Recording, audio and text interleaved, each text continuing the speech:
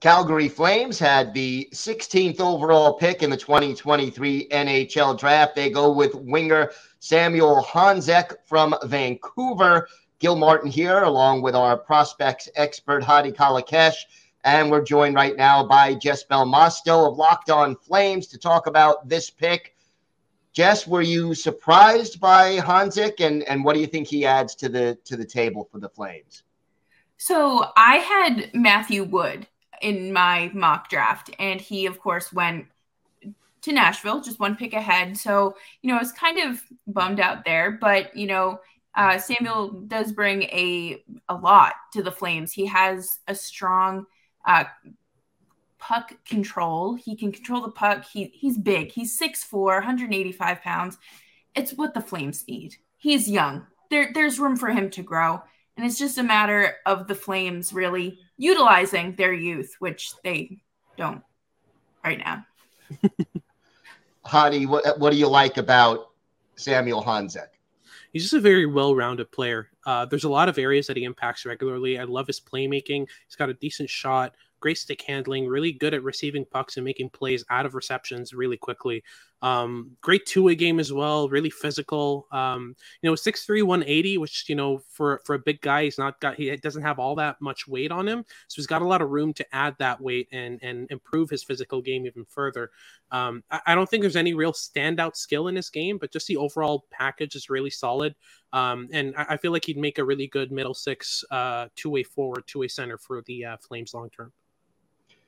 And Jess, I know the Flames have been very busy leading up to this draft. What are your thoughts about the moves this team has made thus far? I truly thought that Noah Hanifin would have been moved tonight. I thought if they were going to move him, it would have been for a first-round pick.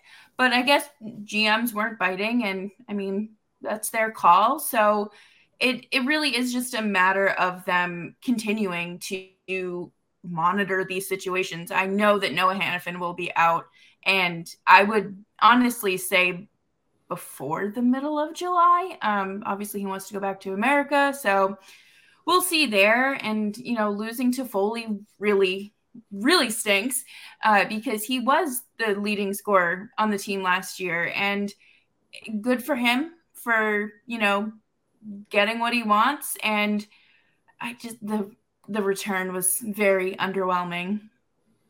What were you expecting in return? At least a first round pick. I really think that he's worth more than a third, and obviously a roster player, but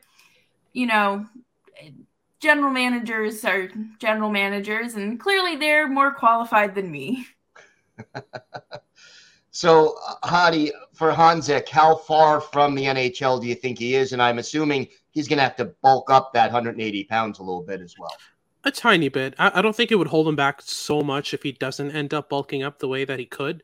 But really, I think it's a matter of maybe 2 years before he signs and then works his way up out of the AHL. I feel like the timeline's a bit shorter for him because he's one of the older players in the draft. Has a November birthday.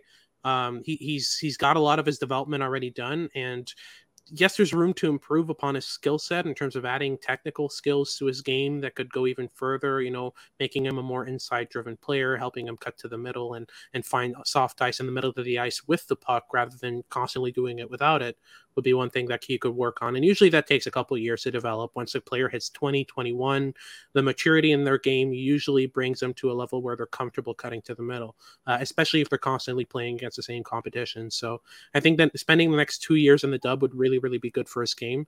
And then once he's signed, just, letting him get comfortable in the AHL and working his way up, because he needs a bit more chaos to his game.